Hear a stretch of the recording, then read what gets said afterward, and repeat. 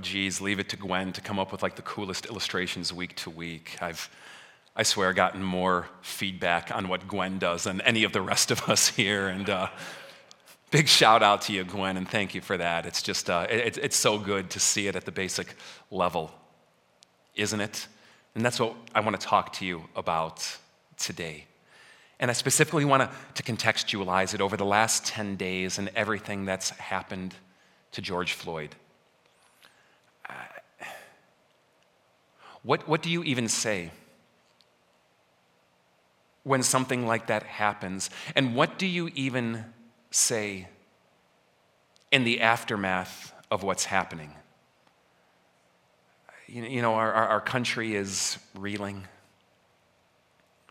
And this family is still grieving and hurt and hate. They seem to be everywhere.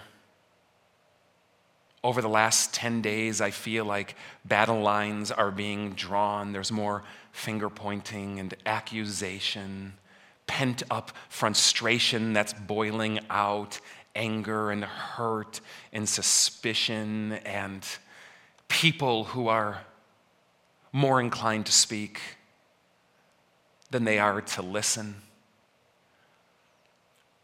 And I've been wrestling with it this week, especially in relation to what we've been doing here, talking about the kingdom of God, Jesus' different way, and what it means for those of us who are followers of Jesus or seeking even to follow Jesus. What can we do? Or maybe better put, the question is not what can we do, but what should we do? What does God want us to do as people of his kingdom in times and situations and tragedies and like these? I just want to be completely transparent with you that this is such a difficult message for me for a couple of reasons. First, because I'm disconnected from the events.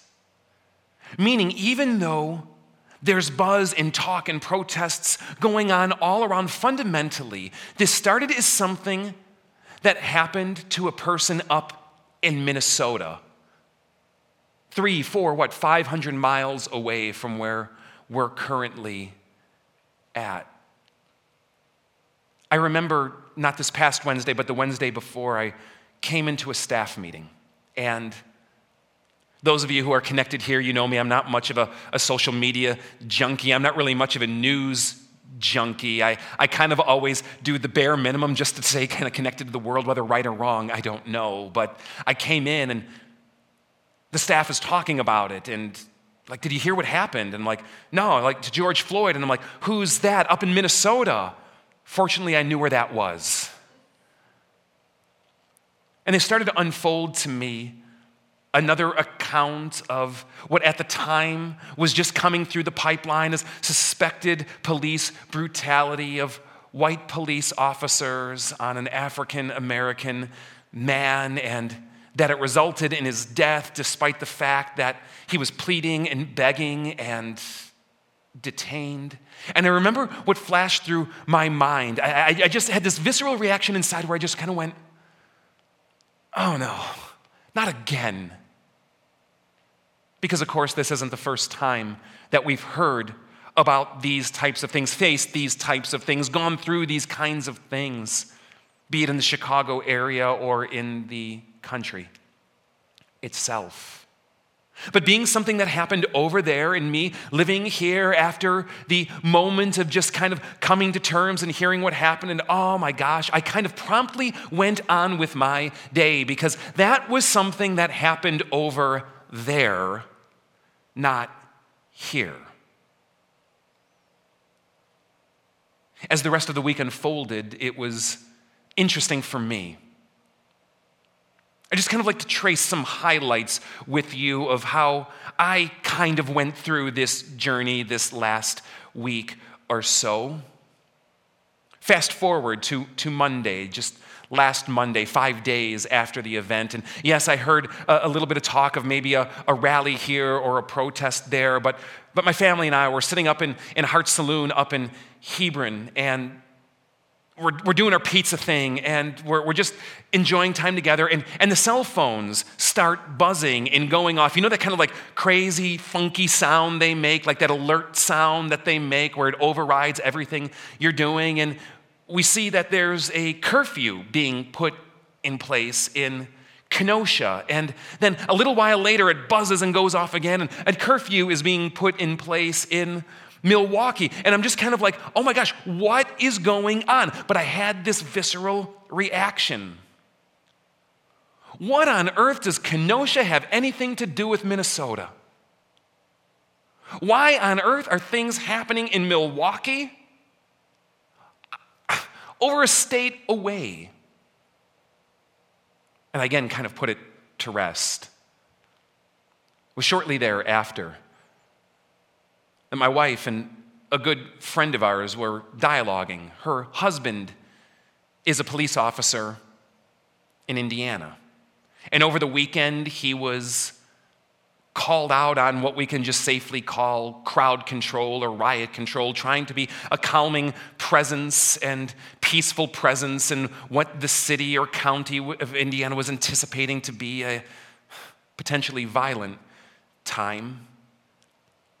And of course, hearing the fear of his wife about what might happen to him, what he might have to face, what he was being called in to do. And those of you who are in law enforcement, or maybe more specifically the family members of those in law enforcement, you know the feeling that I'm talking about.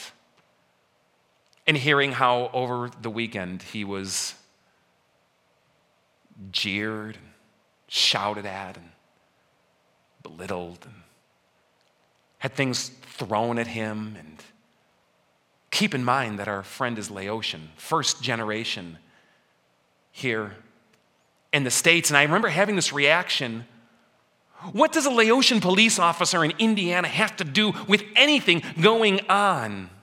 With whatever racial tension there might be in Minnesota? And it raised kind of, again, well, Tuesday comes along, and my friend from my hometown of Elmhurst, where I grew up, sent me an email, and it really wasn't him first, but his dad, and it was forwarded, going, I don't want to be an alarmist here, but you may want to tell your mom to just kind of be careful tonight because Elmhurst is expecting a lot of violence. And they send me pictures of like their downtown shopping district, all these cute little touristy stores. I remember seeing Kilwins, chocolate all boarded up, and the reports of garbage cans and flower pots and anything that could be thrown being removed by the city and roadblocks being put in place. And I remember my reaction. It was, what on earth does Kilwin's chocolate have to do with what happened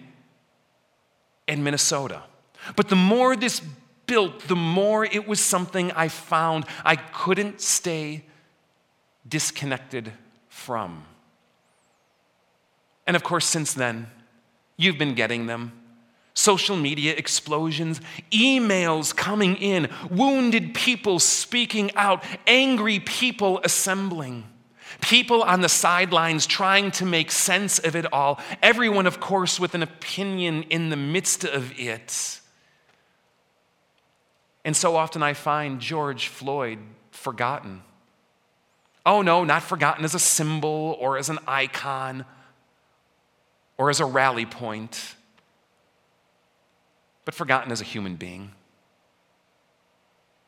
And his family, forgotten as real people who are really actually grieving.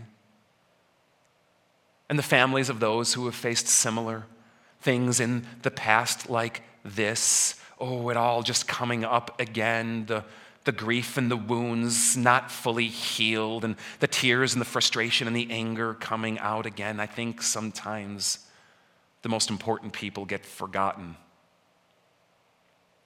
in all of this. But nonetheless, sitting here in the far northwest suburbs of Chicago, feeling disconnected from all of it. But it's not the only reason this is difficult for me today. It's difficult because I'm a middle-class white male. I've never really had to deal with the receiving end of racism or racial tension, or even if we move beyond those words a little bit, to people judging me, scrutinizing me, or treating me in vastly different ways. Because to them I was frightening or different. I feel like it's difficult for me in a situation like this to speak to you today with any kind of objective authority, if you could even permit me that phrase, to something I am fundamentally disconnected from. You know, growing up, I was taught that the police were my friends and taught to trust them. You know, except for speed traps and my most paranoid moments, I've never been afraid of the police. But I talk to my African American brothers and sisters and people of other minority groups as well. And I realize that's not reality for them. Not all of them, anyway. And I try to imagine what it's like to live in their shoes and to see things different ways. And I'm not racist, or at least I don't think I'm racist. So it seems like an issue for those people over there because I've come to terms with it and they just need to now. And I realize how disconnected I can actually make myself or find myself in the midst of times like these. But you know, this past week I was listening to Bill Amice. Bill Amice is a former district president here in our church body in northern Illinois. For those of you who come from like a Catholic or an Episcopal background, think of him like a bishop. For those of you who come from more of an evangelical or non-denominational background, think of him like a pastor to pastors. Bill is retired now, but he was sharing how about a decade ago, as he was leading northern Illinois churches in the Lutheran Church, how there was kind of an initiative at play that he was leading, which was an attempt to help predominantly white congregations in a predominantly white church body understand racial issues as they impact not only our community today, but our churches today and what it means to be the church in the midst of it. And he said the overall difficulty that he kept coming up against, the roadblock, was that he would go to a congregation and they would go, "We're not racist." And you know, the reality is they were right. By and far, many of them weren't, and loved deeply and respected deeply people of other races and ethnicities and colors, and eagerly hoped that they would fill their church chairs in pews. But for them, because they didn't see themselves as racist, it wasn't an issue they felt they had to deal with. That was something they were disconnected from. It was something over there. And Bill said that his continual challenge to these churches was, yes, I hear you. And I understand what you're saying. But have you ever tried to figure out what it feels like for them? Have you ever tried to listen to what it's like for those who actually have to face situations like these and live under a fear of what might happen to them? And his encouragement to these congregations was, have a conversation with somebody different, whose skin is different than yours, whose nation of origin is different from yours, whose background is different from yours. Try to have a conversation with them and listen. Listen to their story. What it's like for them. And to my white brothers and sisters listening this morning, I want to encourage you to do the same. Have a conversation with one of your black brothers or sisters and just ask them to share, if they're willing, what it's like growing up as a black man or woman in our country today. But don't stop there.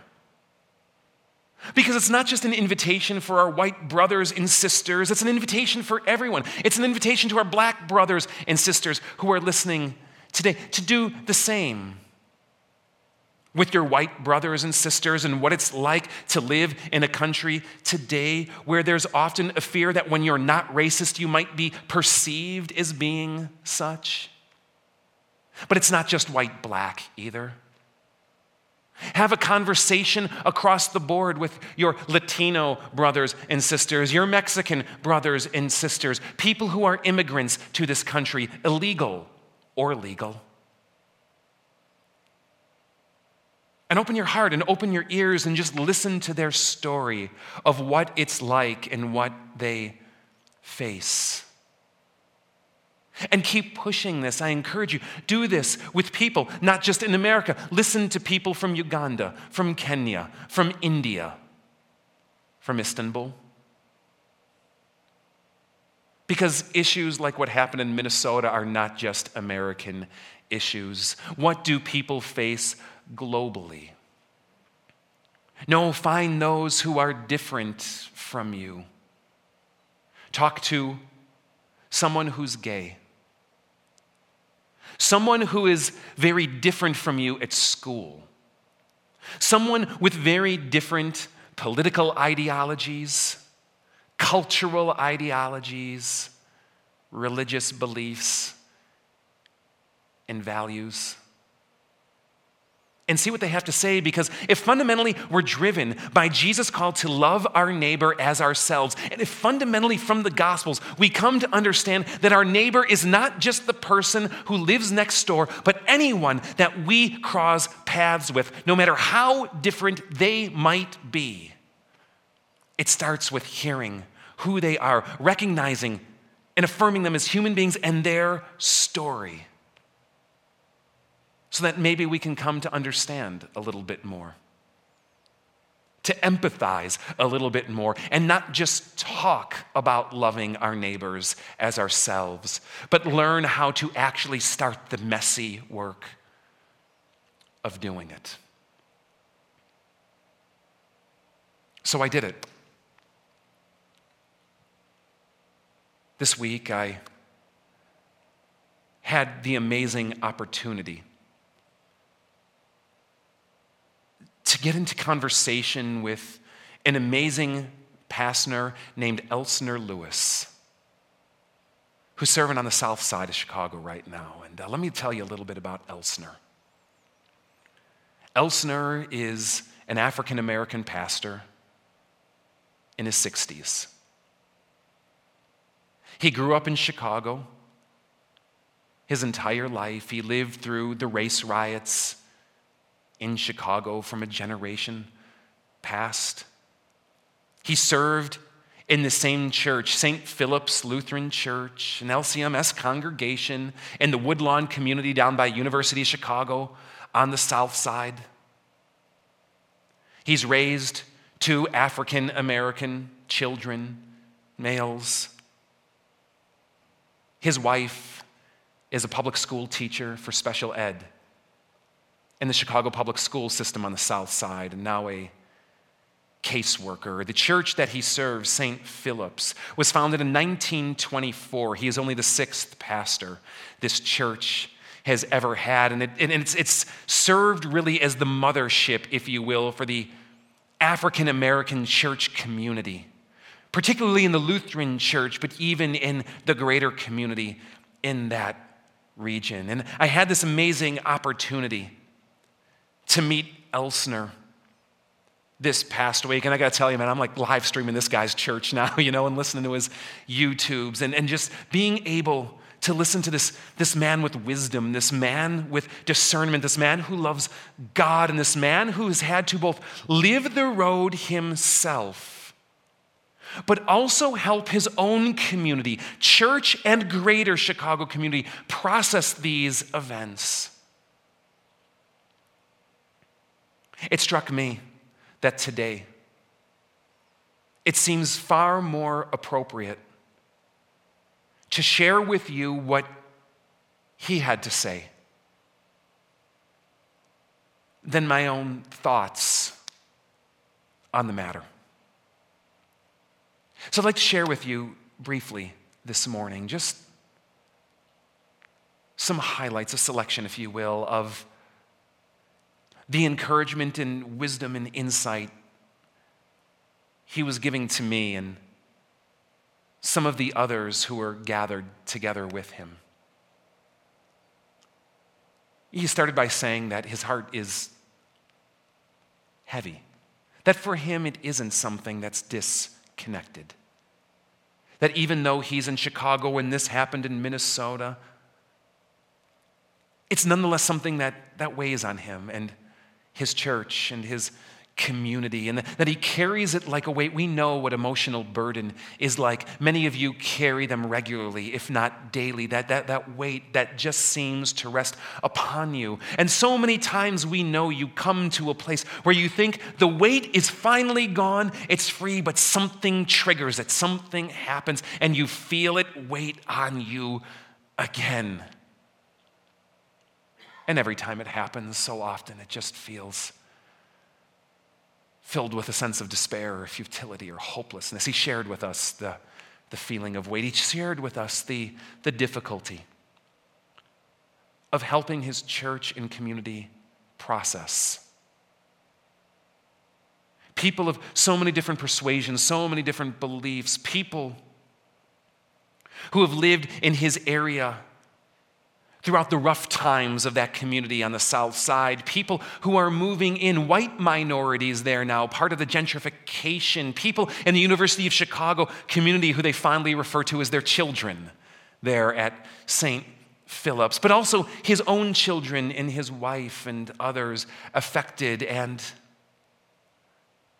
proceeded to say how at some level we may never know what really happened. We have video and we have stories and we have testimonies, to be sure, but who can know the heart and mind of another human being? And at some level, we may never fully know what transpired that horrible day in Minnesota, what was going through the mind of George Floyd and the police officers who arrested and eventually suffocated the life from him. But at some level, we don't have to know, because God's call on us is not tethered to knowing every detail and every intricacy of another's human's heart and mind. God calls us to things despite the fact that we don't know everything. And he shared a passage that I'd like to share with you today. And he couched it in this phrase that while what happened in Minnesota may be a race issue, even if it is a race issue, it is still something fundamentally more and deeper than a race issue. Because what happened in Minnesota and what's happening in our country today is fundamentally a sin issue. And he shared this passage with me from the prophet Micah. God says, He showed you, O man, what is good. And what does the Lord require of you? To act justly, to love mercy, and to walk humbly with your God. You know, there's times I look at this simple, poignant, powerful passage and find myself going, if I knew nothing more than this, it would be enough to live in a God-honoring way as a follower of Jesus today. To act justly, to love mercy, and to walk humbly with your God. I encourage you, read and meditate on this passage this week. Memorize it.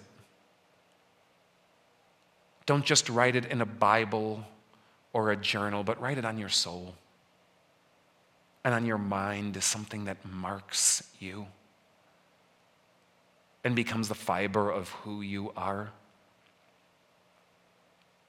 Elsner shared that in times like these, the call of Micah, it's upon all of us to act justly. He said it's not a time to remain silent, and that our responsibility in the face of racist behavior, but any sinful behavior that brings cruelty or hurt or death to other human beings, whether it's caused by fear or by anger or by callousness or desensitization or whatever the case might be. Our call is to love all of God's children and to act justly, to do what is right, and to see that what is done rightly on their behalf, that all of us carry the responsibility according to the prophetic call to not just value justice, but to be participants of it. You know, growing up disconnected from those on the receiving end of what has become called the social justice movement, I hear justice, and my mind goes to comic book supervillains and vigilantes. It is not the spirit of what Micah is speaking of to the community of Israel back in this day. No. To realize that what affects the least of these, we are called to stand next to protect, to encourage, to defend, to act justly. Elsner puts so much emphasis on teaching young people, maybe because of his age. He even said this at one point, going, maybe the reason the Lord still has me on this world in my 60s is because I have something that I can teach to those who are younger, to those who are filled with zeal and idealism and passion, something to teach to those who oppress and those who are oppressed, something to teach to those of us listening today who are of the older generation. God has given you a repository of wisdom, of insight and discernment, to teach those who are younger in this day and age what it means to love and thirst for God's justice, God's way, and to be participants in it in our day and age. Elsner is not the only pastor I've heard this from. I want to read you this quote from another, from Bethel Church in Chicago. It said a black pastor friend here in town challenged us white pastors to stop being careful. Carefulness, like avoiding saying racism or systemic racism, does not help. Be honest and authentic. I think there's a challenge maybe to all of us who feel disconnected in that today. To act justly is not just to act justly in our own community, in our own family, in our own church, but to seek it wherever people are facing injustice in the world today. Elsner went on, and he said, but it's also to love mercy. That injustice, the goal is not vengeance or revenge. The goal is not to find outlet for anger upon the hurt of another, but to love mercy, which he said starts with listening, to open our ears and listen.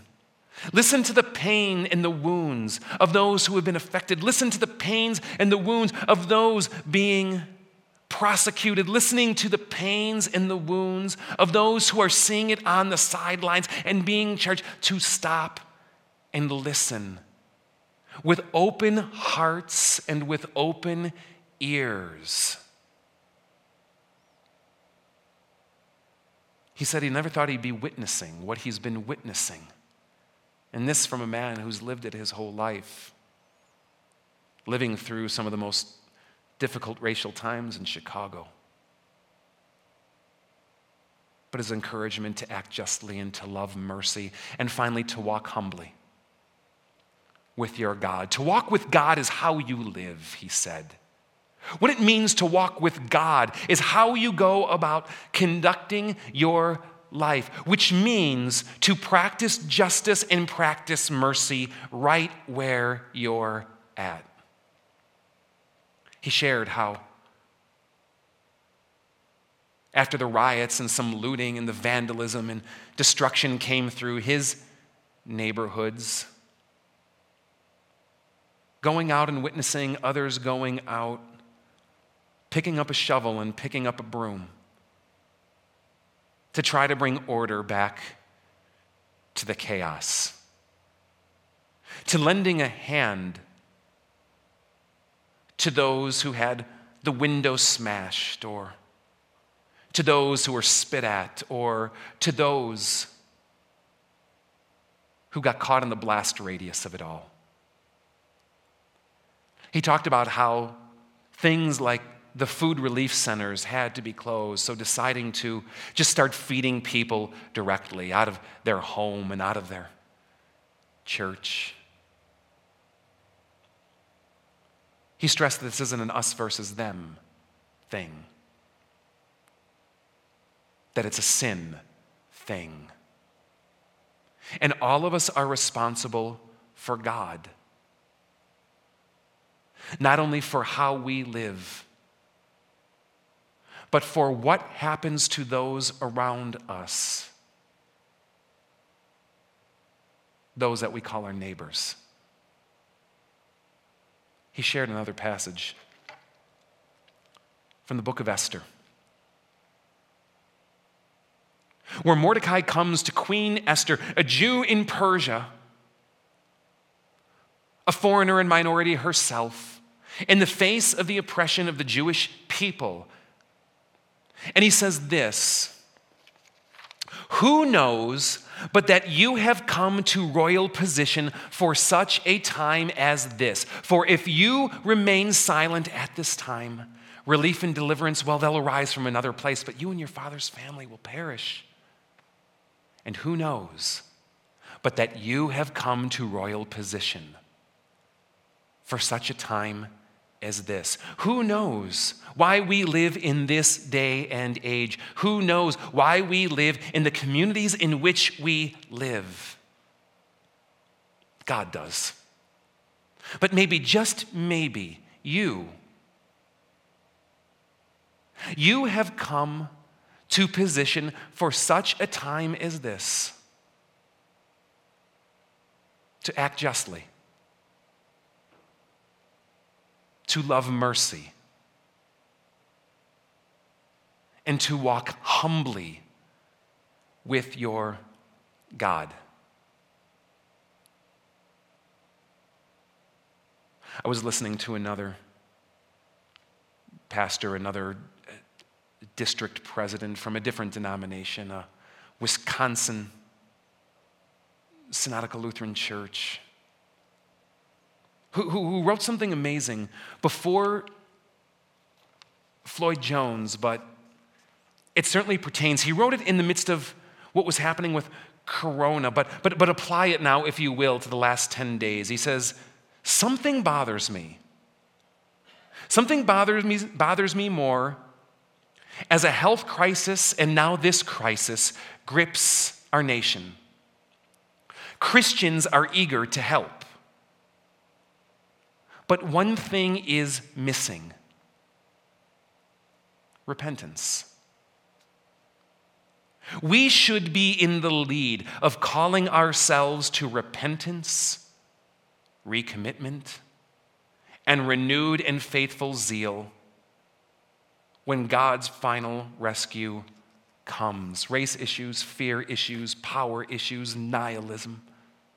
All the things that stand behind episodes like what happened to George Floyd. All the things that stand behind other instances of this in our nation and world. All the things that stand behind school shootings and every other tragedy. All the things that stand behind all of the tragedies that we face in this world. Yes, we may be able to label them as sin issues or fear issues or anger issues or those seeking to capitalize on situations to their own agenda or any other number of things. But behind them all is something deeper. As deep as those issues go. And it's sin. Fundamentally, what we're facing is a sin issue. What George Floyd faced is a sin issue. What the police face is a sin issue. What the protesters and rioters face is a sin issue. What those who sit on the sidelines face is a sin issue. Because all of these things boiling up right now are nothing more than symptoms. It's like skin cancer. We see the lesions popping up, but underneath is something more systemically wrong. And it's sin. And God's call on us as Christians, as citizens of the kingdom, is to lead the way in the face of sin, but to lead the way in repentance, to show the world what it is like, to act justly, love mercy, and walk humbly with our God, but to show the world what it is like, to be honest about all the myriad ways each of us are so guilty of not acting justly, loving mercy, or walking humbly with our God. Because what the world needs to see is not people who think they're right. What the world needs more of is people who know that they're wrong. Wrong before God. In so many ways, and that is what it means to be a Christian. To be a citizens of God's kingdom, and Jesus calling us, who call ourselves by his name, is to lead the way. To lead the way in this world of showing what true, genuine repentance and humility looks like, especially in times like these. I want to share one final passage with you today. It comes from the prophet Zechariah. You'll see the connective tissue, the commonality with Micah so clearly, but there's a little extra spin that Zechariah puts on it, and I want to share it with you today. Look at what he says. This is what the Lord Almighty says: administer true justice, show mercy and compassion to one another. Do not oppress the widow or the fatherless, the alien or the poor. In your hearts, do not think evil of each other. But look at the next verse. but they refused to pay attention. Stubbornly, they turned their backs and stopped their ears. Brothers and sisters, may that not be true of us today.